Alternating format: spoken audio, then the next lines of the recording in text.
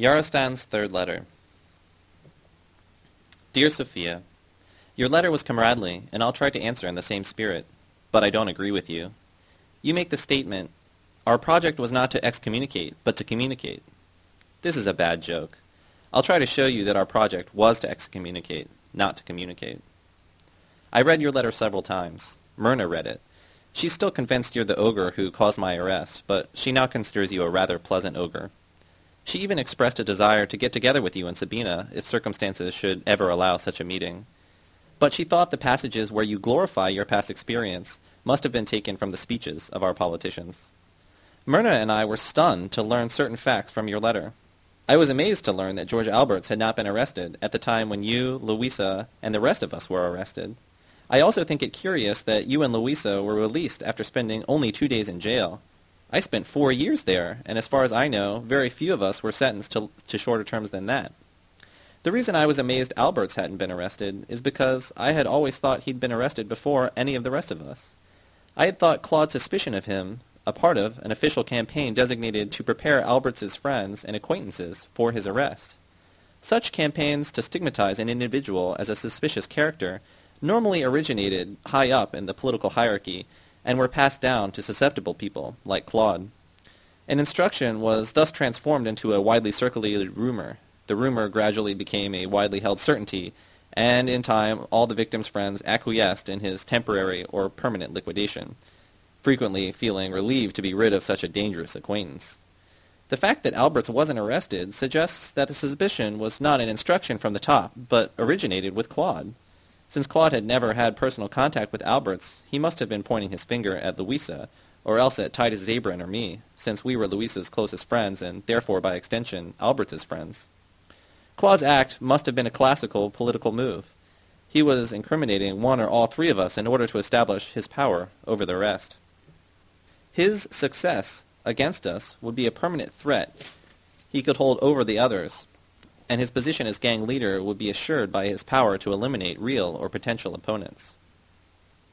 This wouldn't mean that Claude Tamnich was any less of a guerrilla than I had remembered him to be, but it would mean that he was considerably more intelligent.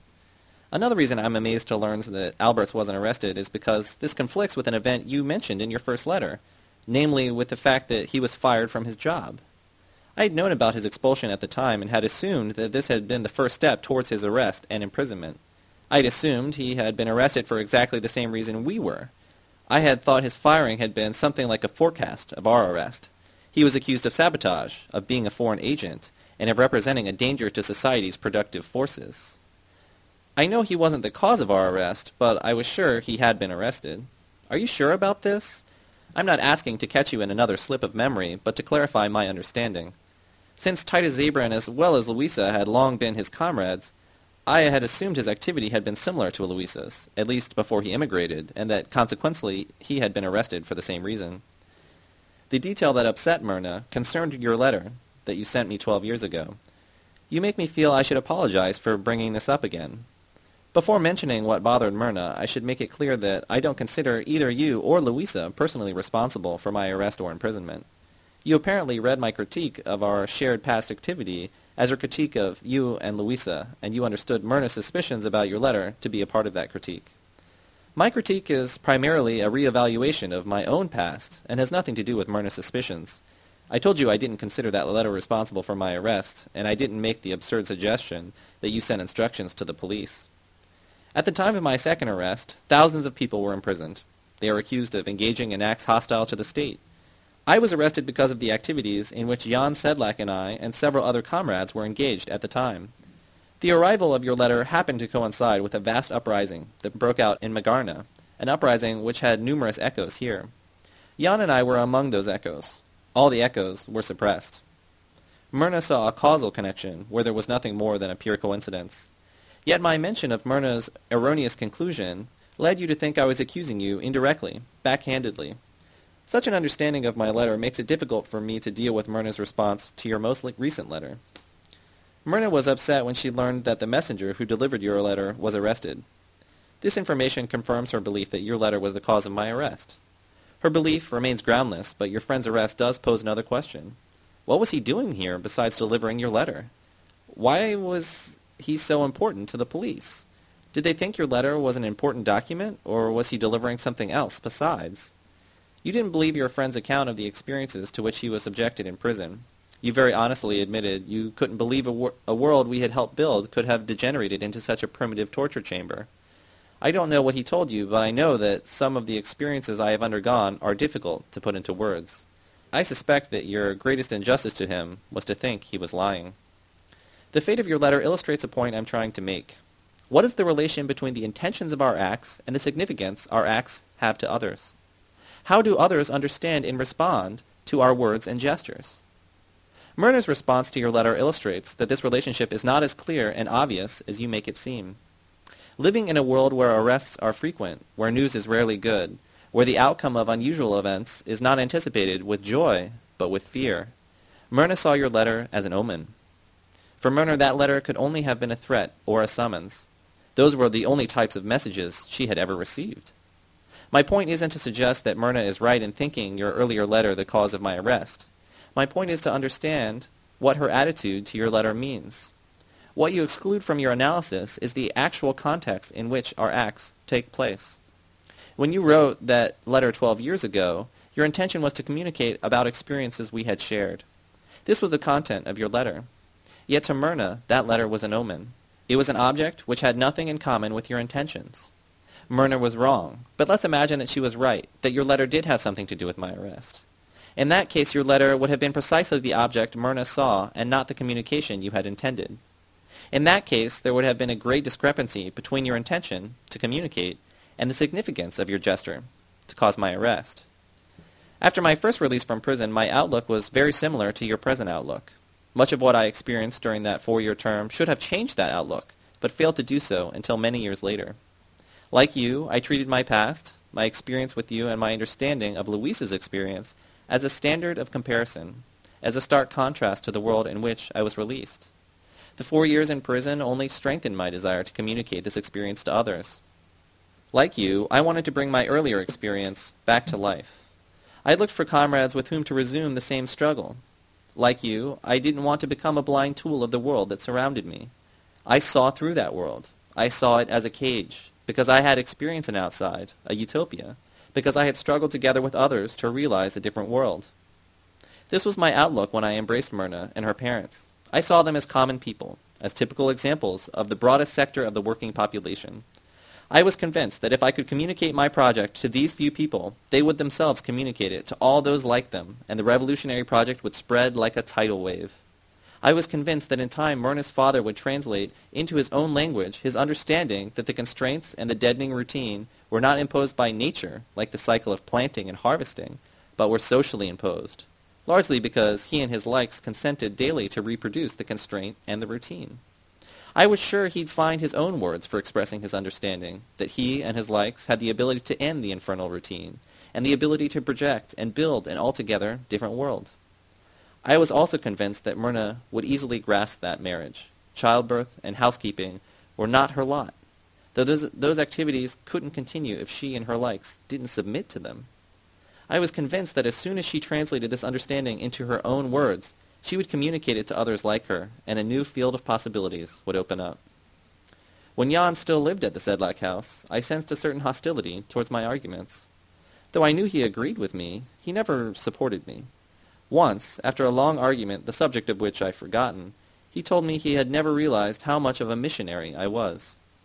He treated my arguments as attempts to convert his family to a religion. I didn't try to understand his attitude. Later, when he and I worked together, I didn't draw any conclusions from the blatant difference between his behavior and mine. Like your friend Ron, he flouted authority, didn't submit to discipline, avoided work whenever possible, and stole as much as he could. Also like Ron, and unlike you and me, he didn't argue. He didn't try to convert anyone to his utopia. He made no attempt to communicate his past experiences to others. I didn't learn the significance of Jan's hostility until several years later, when it had long been too late to let him know I finally understood what he had tried to tell me. My activity during those heated after-dinner arguments was not communication. It was missionary activity. It was exactly the type of activity that takes place in that school you described. It couldn't generate a community, but only destroy it. I acted towards my hosts and future relatives as a priest, a professor, a pedagogue. My mind had transformed my past experiences into revelations of truth, and I professed this truth in order to convert Myrna, her father, and if possible, even her mother. I had convinced myself that as soon as I communicated this truth from my head to theirs, they would spread it further. Every evening after dinner, I launched into a tirade against one or another type of sold activity, usually bus driving. What Myrna's father heard was a tirade, a lecture, referred only marginally to his own activity as a bus driver, and which had nothing at all to do with rebellion or insurrection. He knew people who rebelled in various ways. Some came to work drunk, others damaged or wrecked buses, yet others used their buses on weekends for family outings.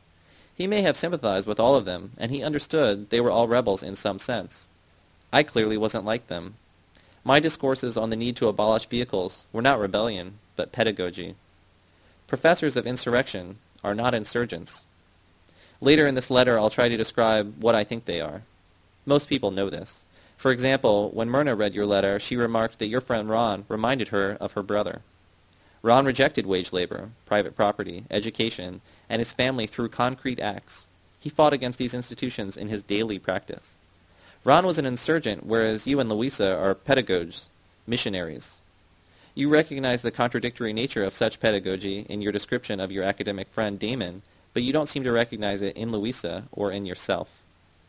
To Myrna's father, I was neither a drunkard, nor a thief, nor much of a rebel. I went to work on time, drove the scheduled route, didn't get drunk, and never tried to borrow the bus. Sedlec had no trouble at all understanding what I was in his world, a political pedagogue. In his world, such people were not bus drivers, but politicians. He recognized me, not because of my birth or my social function, but because of my behavior. He knew that in his world, political professors didn't long remain peasants or bus drivers. They were eventually transferred to the rungs on the ladders of union bureaucracies or government bureaucracies.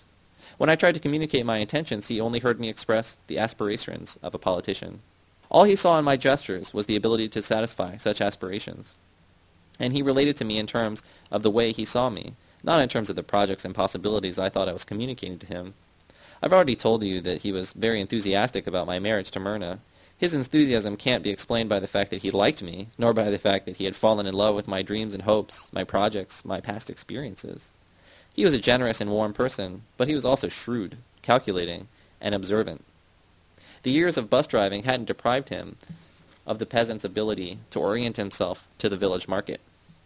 He could still sense the precise moment when the price of his commodity rose. He still knew which buyers were willing to pay the highest price. He hadn't lost the commercial instincts of peasants whose productive activity is oriented to the market. He was also aware that politicians had become the diamonds and caviar on the market of human commodities. My attempts to communicate with him had merely informed him that I was a commodity of this type. His enthusiasm for the marriage was motivated by a combination of traditional and commercial considerations. Traditionally, the husband or wife of a villager had to be strong and healthy. The same standard was applied to cows and horses. A sick cow or a weak horse would constitute a burden. What was desired was an animal that would contribute to the maintenance of the peasant household and would assure the survival of the parents in old age. Sedlec applied this standard in the conditions of the society in which he found himself. The husband still had to be healthy and strong, but these requirements lost their physical meaning and referred to commercial qualities. Thus healthy became equivalent to marketable, namely the quality of being useful to specific potential buyers. He had to be strong, not physically, but commercially, in the quantitative sense of commanding a high price, as opposed to a weak, ordinary commodity, the low quality of which is proved by its low price.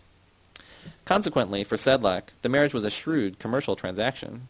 He sold his daughter in exchange for an anticipated future which would more than recompense his original investment. He made only one mistake in his calculations, and considering the limits of his knowledge of the market, his error was really very minor. His main estimates were all precise. The conditions of the market were exactly those he surmised. Today's buyers do in fact pay more for politicians than for any other human commodity. Our century is, after all, the golden age of the political racketeer. And thanks to Louisa, I was in fact a commodity of that genus. His only miscalculation was caused by his lack of familiarity with the specific commodity in question. If apples had been in question, he would have known that only certain types of apples were selling for an exaggeratedly high price, and he wouldn't have erred by bringing in the wrong apples to the market. But he wasn't as familiar with politicians as with apples. He didn't grasp the subtle difference between politicians. He didn't even know there were such differences. To him, all politicians were the same. He lacked the system of classification of this commodity. This is what caused him to err. He mistakenly placed his expectations on a commodity of the right class, even the right genus, but the wrong species. He never understood his error. My words didn't inform Sadlak about my past experiences, or my hopes, or my determination to struggle for a different world. They informed him about the characteristics and the potential selling price of a commodity. I thought that by communicating those experiences and by formulating those arguments, I was ceasing to be a tool of my environment, a mere object in a world of objects. Yet the end result of my activity was a complete inversion of my intentions. I succeeded only in defining myself as a specific type of object. My point isn't to expose a peasant's motives or idiosyncrasies, but to understand what happened to the hopes and projects I once shared with you when I tried to communicate them to other human beings. How did others perceive me, my project, and my past experience? Was Sadlak's perception of me distorted? Or was it my self-perception that was distorted? He recognized the pedagogue behind the speechmaker, the politician behind the pedagogue, and the repressive machinery of the state behind the politician. He recognized the political rhetoric as the main attribute of today's rulers. It was I who didn't understand the nature of my activity. I only understood it in terms of my intentions, as you still do today. At that time I shared your present commitment. That's why you're right when you compare my release after my first prison term with your experience after you emigrated. Both of us lacked and tried to reconstitute the project we had shared. I saw the Sedlaks as people with whom I could share that project. You saw Ron as such a person. But you failed to learn from Ron what I eventually learned from the Sedlaks, that I wasn't one of them, but one of the pedagogues, that my teaching wasn't distinguishable from the one that had created their repressive world, that this pedagogy was nothing more than a series of rationalizations which justified the rule of pedagogues over the rest of society. When Myrna's father saw a politician behind the pedagogue, he wasn't exhibiting his ignorance, but rather his acute powers of observation. He saw my dreams as illusions, and linked my gestures to the repressive acts of the ruling order. It was he who exposed the nature of your and my past experience, not because he was a social philosopher or critic, but because he had a fairly lucid awareness of the world he inhabited, and because, like a prisoner in a crowded cell, he tried to accommodate himself as well as possible without causing discomfort to others, and without dehumanizing himself. The commitment I once shared with you rebounded from the world and hit me in the face. At some point I had to examine that commitment. When I found that my past experiences, as well as my attempts to communicate it, were flawed, I began to reject them. I considered it highly significant that teaching happens to be the branch of activity in which you've engaged yourself. I'm sorry if I seem intentionally cruel. I know from your description of your life's activities and from your attachment to experiences I've been rejecting that you're offended by my present attitudes. When I read your first letter, I recognized you far too well. I realized it was I who had changed. I had re-examined and rejected the qualities you had maintained. That's why I responded to your letter with a certain amount of anger. I wasn't responding to you, but to myself and my own recent past, to attributes I had only recently wrestled with and rejected in myself. If you thought my attacks were aimed specifically at you, then you misunderstood me. They were aimed at a past which I share with most of my contemporaries. Today I'm one among hundreds, maybe thousands, who are rejecting and uprooting and exposing that past. Contrary to what you say repeatedly in your last letter, the ferment surrounding me today is not a continuation of any project you and I took part in. All around me in factories and schools and on the streets, my contemporaries are turning their backs to the experience you celebrate in your letters, and also to the dreams you and I once shared. A few days ago I visited the plant where you and I had found my first job, where I had met Titus and Louisa and you. The last time I had been there was 15 years ago, after my first release. Your letters and my attempts to remember and describe the plant stimulated me to see it again. I also had a vague desire to find out what happened to the people who have played such a significant part in your life. I was stunned by what I saw there, although I should have expected it. Zagad's name has now been removed from the front of the building, from all the windows and from the cartons. It has been replaced by the word popular. And hardly anything else in the plant has changed. In more than 20 years. In fact, it is now more similar to the place I once worked than to the plant I visited after my first release. The machinery seemed greased and oiled. Everything seemed to be in working order. On the other hand, the building is deteriorating. The walls haven't been painted for at least a quarter of a century. The workspace is even dirtier than it had been 15 years ago, and the printing on the cartons is of even lower quality. The red posters on the walls, with their messages celebrating the glorious victory of the working class, are covered with grime. The first major change that took place there during the past 20 years was taking place before my own eyes. The workers were on strike. It's the first strike there in 20 years. It started a week ago. Everything about this strike glaringly demonstrates that it has nothing in common with the last strike that broke out in that plant, the one you and I took part in. And everyone in the plant was aware of this. I didn't even have to ask questions. As soon as I introduced myself as someone who had worked there once and had been in prison for sabotage, everyone started talking at once. What everyone expressed most clearly and unmistakably was relief. It's over! The terror is over! It's as if a war or a plague had suddenly come to an end. Various workers told me that for weeks they had been skeptical and cautious. They had read about the attempted coup by the president and the army and about the suspension of the police, but they didn't discuss these events. They listened to the speeches of politicians, at first only on their radios at home. Later a worker brought a radio to work and they listened all day. They started to talk about the speeches, but they didn't act. They were suspicious. They thought the whole sequence might be nothing more than a performance conducted by those on top, an intermission between two acts, a change of guard, a mere replacement of one repressive group by another group, with different names and slogans, but equally repressive. Then they began to hear of outbreaks of strikes in other plants, oustings of police agents, managers, and union representatives. They learned that the workers who took part in these acts weren't arrested, imprisoned, or even fired. At that point, they stopped discussing the speeches on the radio and started talking about their plant. The decision to strike grew out of those discussions. It was the collective decision of the workers in the plant. It wasn't a decision taken by politicians and transmitted to the workers by union representatives or any other agents of those in power. In fact, the purpose of the strike was to oust the union representative. They won this demand immediately. The official left his post as soon as the strike broke out. But the workers remained on strike. They worked out a scheme for replacing the union representative. They wanted the post to rotate among all the workers in the plant, in alphabetical order. Each worker was to occupy the post for a month. The manager insisted on a permanent and appointed union representative. The workers abandoned their initial scheme and insisted only on the right to elect a permanent representative, a demand the manager is ready to grant. I asked them why they gave up their demand and why they didn't oust the manager along with the union representative.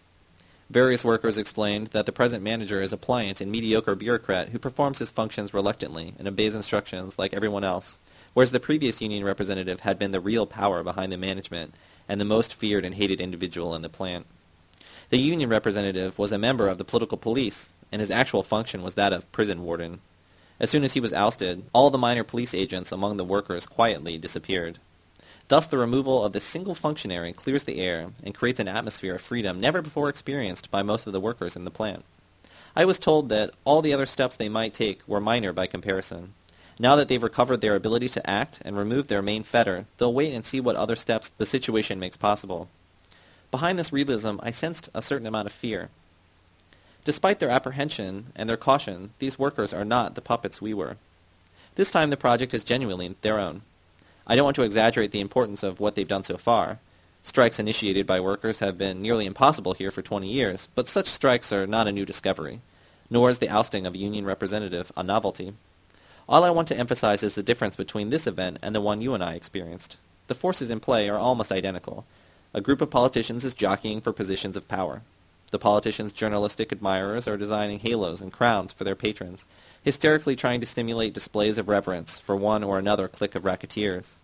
Professors and union bureaucrats are flying from one plant to another frantically and pathetically seeking applause for one or another bureaucratic panacea. Each political group is trying to plant its agents among the workers. Each group is trying to stimulate workers to demonstrate support for one or another part of its program. But unlike 20 years ago, the politicians aren't succeeding. The speeches are cheered and ignored. Workers invite speakers, praise them, applaud them, and then discuss the next steps to be taken with each other. The steps they take are almost always diametrically opposed to those advocated by the speechmaker they applauded. The workers I saw in the plant weren't carrying out the directives of officials, but exploring and carrying out their own desires. I sensed a feeling of solidarity I hadn't felt for 20 years. It was a solidarity cemented by mutual aid instead of mutual suspicion. And this group of people welcomed me. Unlike my experience 15 years ago, when the union bureaucrat told me he couldn't afford to hire a convicted saboteur, these workers invited me to join them before I even asked. Several people asked me if I had another job, and since I didn't, they urged me to come back. Several openings had been created by the sudden resignation of the police agents who fled when their chief was ousted, fearing the other workers' revenge. I told them I'd think about it, and they said they'd reserve a place for me. The very possibility of such an invitation is probably the greatest change in the plant's history. I wasn't being hired, but invited. The difference in words alone indicates that a profound change is underway. One is hired to a job. I was being invited to take part in an experience whose content is yet unknown. And the people inviting me were neither owners, nor managers, nor union bureaucrats, but workers. They were inviting me to join them in an activity which was about to be transformed from a deadening routine to a project, although no one as yet knew just how it was to be transformed. What I saw, heard, and felt amounted to a complete rejection of your and my past experience. I'm sorry if this sounds cruel or callous. You sound even more callous to me when you described our past activity as a project in which the whole population raised itself out of submission. Such a description is a travesty of the real event. Your description refers to the moment when the whole population immersed itself in unprecedented submission. The population is raising itself out of that submission only now, scarred and weakened after 20 years of bending, but not defeated. What these workers are finally questioning is everything that was imposed on them 20 years ago. Everything except the function of the plant itself, which Jan Sedlak and your friend Ron would have questioned, but not you or I or Louisa.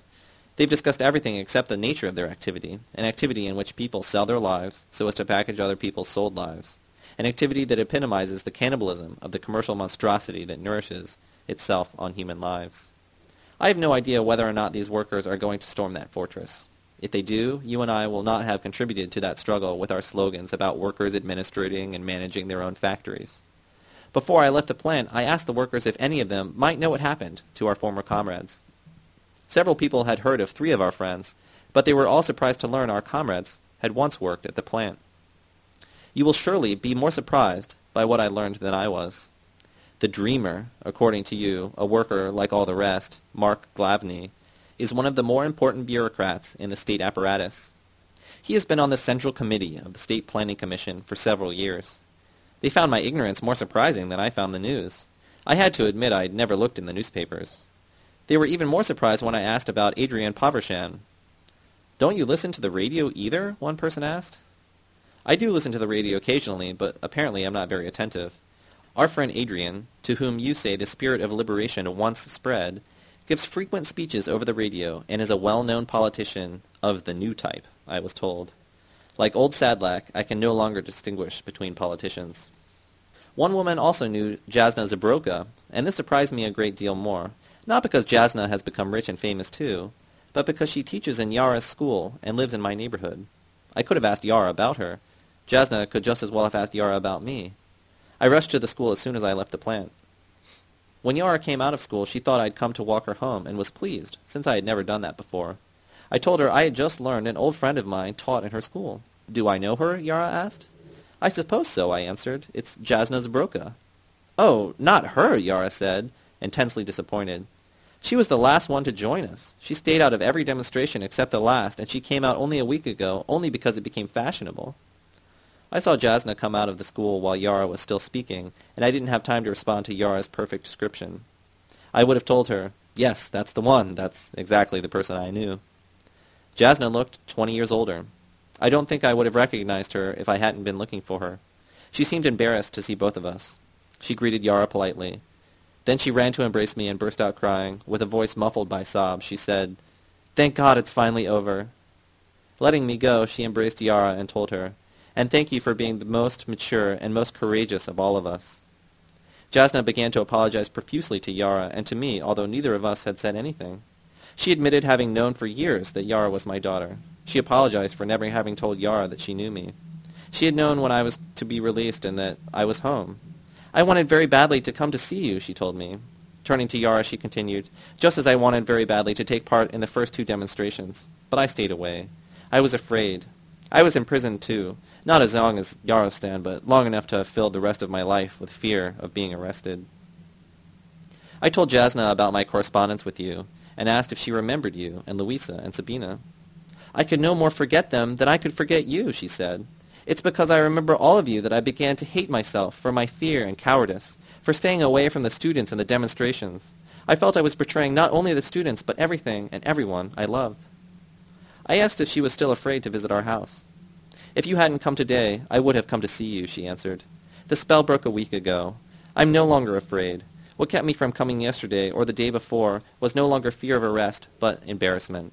I couldn't face your brave Yara. I was ashamed of being such a coward. Yara reached for the teacher's hand and held it in her own. She had apparently become convinced she had misjudged our comrade.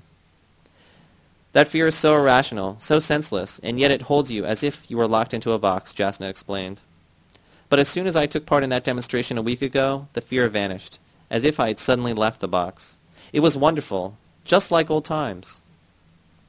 To find out if she was really saying what you've been saying in your letters, I asked her, just exactly like old times? The same Jasna whom you and I remembered answered no. It wasn't really like the old times at all. This was completely different. These kids have far more courage than I ever had.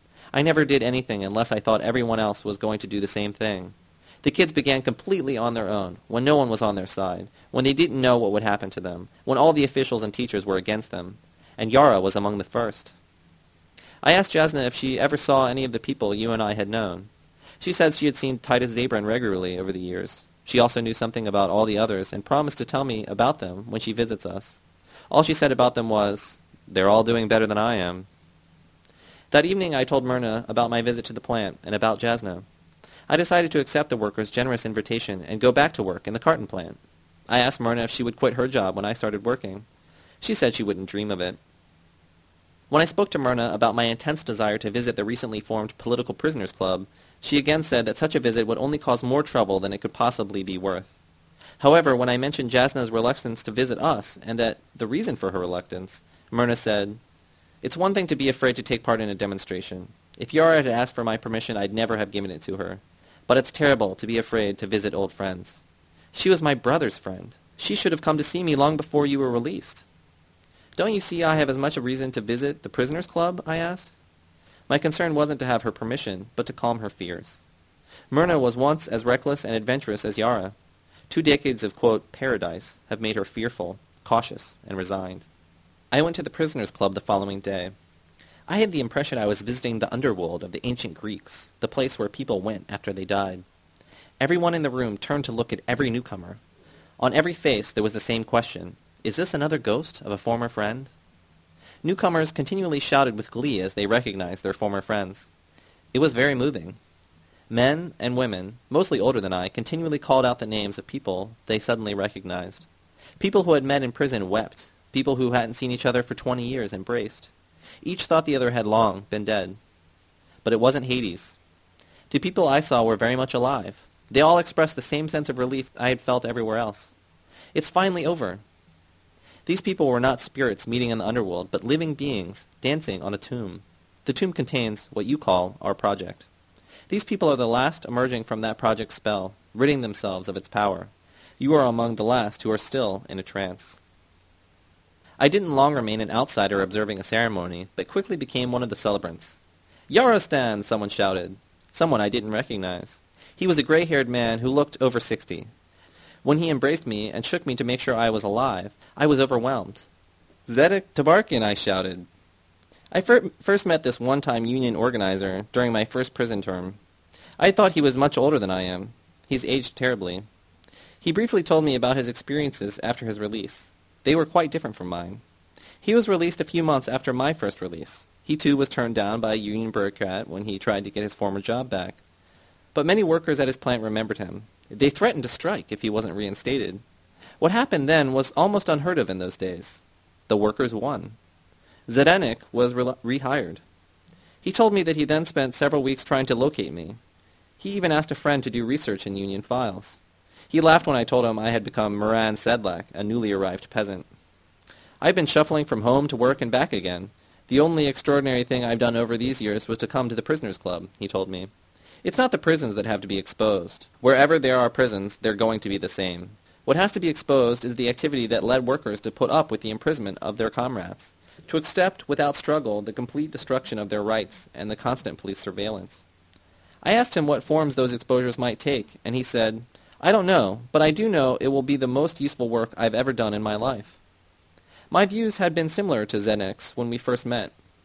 I was intensely happy to learn he had undergone a similar change as I, and that we again had a similar outlook. He's as convinced as I am that the type of activity to which we were committed when we first met lies at the root of the relations which have shackled us. This activity is precisely the experience which for you has become a standard by which you judge your present practice. You've intoxicated yourself with that experience, and you're offended by my attempt to understand its nature. But if we refuse to see where it led us, we can hardly avoid reproducing the same outcome over and over again. If we're to avoid that outcome, we should confront the elements that led to it, expose them, uproot them, and bury them. Please understand that I'm not devising an argument to throw at you or Louisa. I'm trying to describe a process in which not only Zdenek, but most of the people around me are engaged. This process is an extensive examination of the roots of our submission. If I find that my own past activity is one of those roots, then I have to expose that activity along with all the other roots. I first met Zdenek in prison about a year after you and I were arrested. Halfway through a meal, I started listening to a discussion taking place at the other end of the table. Someone said that before the war, the union had fought for workers' interests and secured the workers' share of the social output. Another person said unions had always been pliant instruments of the hands of the most influential sections of the ruling class, and that our newly installed state-run unions were different only in degree, but not in kind, from all other unions. A third person, this was Zdenek, argued that the pre-war as well as the post-coup unions were not workers' unions at all, but capitalist organizations within the working class. He said a genuine union was an instrument for the appropriation of society's productive forces by the workers. An organization which consisted of racketeers who enriched themselves by selling labor power and assisted the police in disciplining workers was not a genuine union. In Zdenek's argument, I recognized what I had learned from Louisa, and I looked for opportunities to talk to him. For several months, Zdenek and I talked continually during exercise sessions and during meals. He was fascinated by my accounts of Louisa's experiences. In my descriptions of those events, he saw a reflection of his own activities as a union organizer. Zdenek had been active in union politics, in the same plant where he still works today, already before the war. During the war, he had been a member of a resistance organization. After the war, he was appointed to a minor union post. He never tired of explaining to me that, although he identified with the union bureaucracy at the time, he took his function seriously only with respect to the workers' demands, and fought to increase wages and improve safety standards and working conditions. He didn't take seriously the directives that came from the top regarding his work discipline and productivity. His first major political engagement coincided with yours and mine, but unlike you and me, Zdenek was a member of the union bureaucracy. He took seriously the state propaganda about dangerous reactionary circles who had threatened to deprive workers of their rights and institute a repressive military regime. He engaged himself in the official struggle to neutralize those reactionary circles by mobilizing the workers to demonstrate and strike. He knew that workers did not initiate the strikes and demonstrations, since the initiatives were instructions handed down to him by union officials. But he didn't question his role. He was convinced that the threat had to be removed and that the strikes and demonstrations were appropriate responses to it. Zdenek initiated the strike at his plant, called for the expulsion of the manager, and personally accompanied the delegation that carried out the expulsion. Although he had become critical by the time he told me about these events, he communicated the enthusiasm he had felt at the time they had taken place. He attended the Congress of Works Councils as the official delegate for his plant. Hundreds of delegates arrived, I remember him telling me. We decided to declare a general strike, and only 10 votes were recorded against it. Although I don't remember his descriptions word for word, his summary of his experience was very similar to yours. He considered this the greatest event of his life. The event released a surge of contentment, enthusiasm, and initiative throughout the working population. At last we were going to run our own affairs. At last the people were masters. Nobody would be able to exploit our efforts for their own ends. Nobody would be able to deceive us, sell us to our enemies, or betray us. He remained enthusiastic when, at least in appearance, armed workers occupied radio stations, post and telegraph offices, railway stations. When action committees and workers' militias sprang up in every factory and every public institution, he thought the workers' community had been born. Zdenek didn't begin to have doubts until he was ousted from his union post. A new plant council was appointed, and he was excluded from it. Zdenek himself hadn't been elected either, but had been appointed by resistance politicians, and he had never questioned his own right to the post he occupied. As he narrated this, he was bitter about the fact that he became critical of his own usurpation only after he was himself usurped.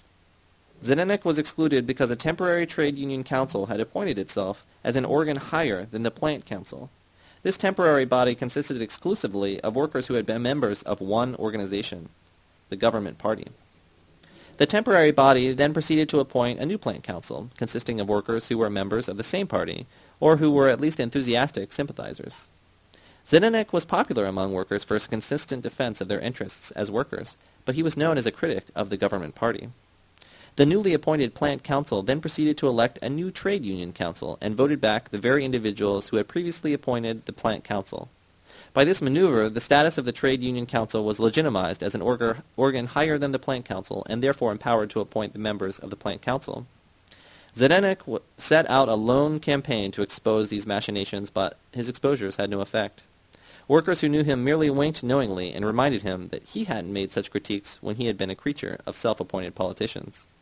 He had known about these things all along, but hadn't concentrated on them during the years when he himself had been a part of the machinery.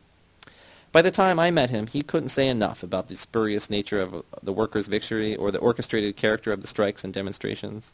It was from Zdenek that I learned that the initiatives in those events didn't come from the workers themselves, that the enthusiasm was artificially stimulated by seasoned bureaucrats, that instructions were skillfully transmitted from the top of the political hierarchy to the rank and file.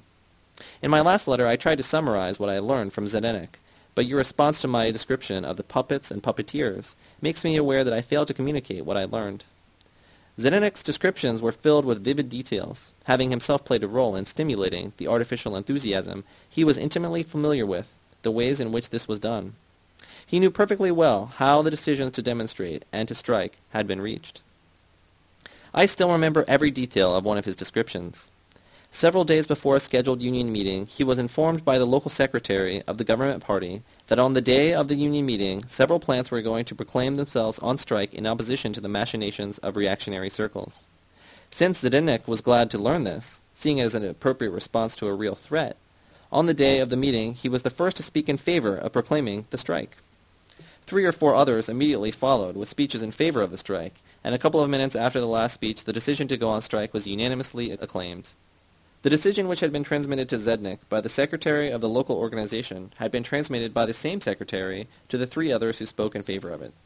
The decision had obviously been transmitted to the local secretary by the regional secretary, since otherwise the local secretary couldn't have known ahead of time that several other plants were going to make identical decisions on the same day. When the strike broke out, and almost all plants were on strike when the day began, it became clear that not a single one of these strikes was a spontaneous gesture of solidarity. It became obvious that the decision to strike had originated yet higher, that it was the decision of a general secretary of the organization, who was at that time jockeying for the post of prime minister. The decision had originated at the peak of the state apparatus, and by transmitting it, Zdenek had been a state agent. Only after he was arrested did Zdenek realize that all the demonstrations and strikes, all the shows of force by armed workers, had a similar origin. Only then did he lose his enthusiasm for the events that had taken place. The plant militias and action committees, which he had earlier seen as detachments of armed workers spontaneously created by the workers as organs of struggle and self-defense, were composed exclusively of workers who had long been members of the same organization that ousted him from his post. In jail, he realized that the members of this organization had succeeded in becoming the only armed body in every factory and public institution. Since the police was, by then, under the command of the same organization, the role of the action committees, militias, and other groups of armed workers was to act as an adjunct to the police. He realized that the entire movement of armed workers had not constituted a workers' community, but a gigantic police network. That whole sections of the working class had been recruited to do police work. That under the banner of the self-liberation of the working class, workers had attacked and arrested other workers. What Zdenek realized was that he had played his part, not in a victory of the workers' movement, but in its complete defeat. What pained him even more was the realization that this defeat had annihilated everything the workers had won during all the earlier decades of struggle. Militant workers who had fought for workers' demands were all jailed. Workers lost the right to strike. The possibility of forming independent workers' organizations was destroyed. Although Zdenek had helped inflict this defeat as a member of the union apparatus, at the time of our discussions he still didn't grasp the role his activity as union organizer had played in this defeat. His outlook was identical to the position Luisa still expresses today. He blamed himself only marginally, and only for his blindness. He blamed external elements for the defeat. He argued that the workers' real union had been transformed into a sham union, that the real workers' movement had been replaced by a simulated workers' movement, which in fact consisted of politicians and bureaucrats. The politicians had infiltrated the workers' union and destroyed it from within. They had taken over and then derailed the real workers' movement. Zdenek felt that he and the rest of the workers had been betrayed. Instead of taking over the plants and running them on their own, the workers had replaced a Zagad, only to find themselves bossed by a Genghis Khan. They had averted the military and police dictatorship which was to be carried out by reactionary circles, that later turned out to have been pure inventions of propagandists, and found themselves surrounded by the military and the police, by an immensely enlarged police which included former friends, fellow workers, relatives, and neighbors in its ranks. Throughout his prison term, Zednik remained convinced that the real workers' movement was still alive, that workers could still revitalize the Union, that all they had to do was to oust the alien elements that had infiltrated it. At the end of his term, he was as much of a missionary as I was. He left prison with the enthusiasm of the first Union organizers. His mission was to expose what the workers didn't know, that they had been duped, that agents of the state and racketeers had taken over their union and made it serve their own ends. He was as convinced as you and Louisa that his past experiences, intentions, and hopes were an adequate basis for his relations with others. His aim was to return to the struggle as it had been before these external forces derailed it from its real course and temporarily defeated it. Zednik was always bitter about the fact that he didn't begin to re-examine his past until after he lost his union post. Even when I talked to him only a few days ago, he insisted he would still be a trade union bureaucrat today if he hadn't been ousted 20 years ago, and that he wouldn't have developed any critical insights if he had continued to carry out his official function. He admits he would sooner or later have been removed from the apparatus because he would have continued to use his position to further workers' interests whenever this could be done. But he says that if the apparatus had been flexible enough to allow him to do only that, he would never have turned against it on his own.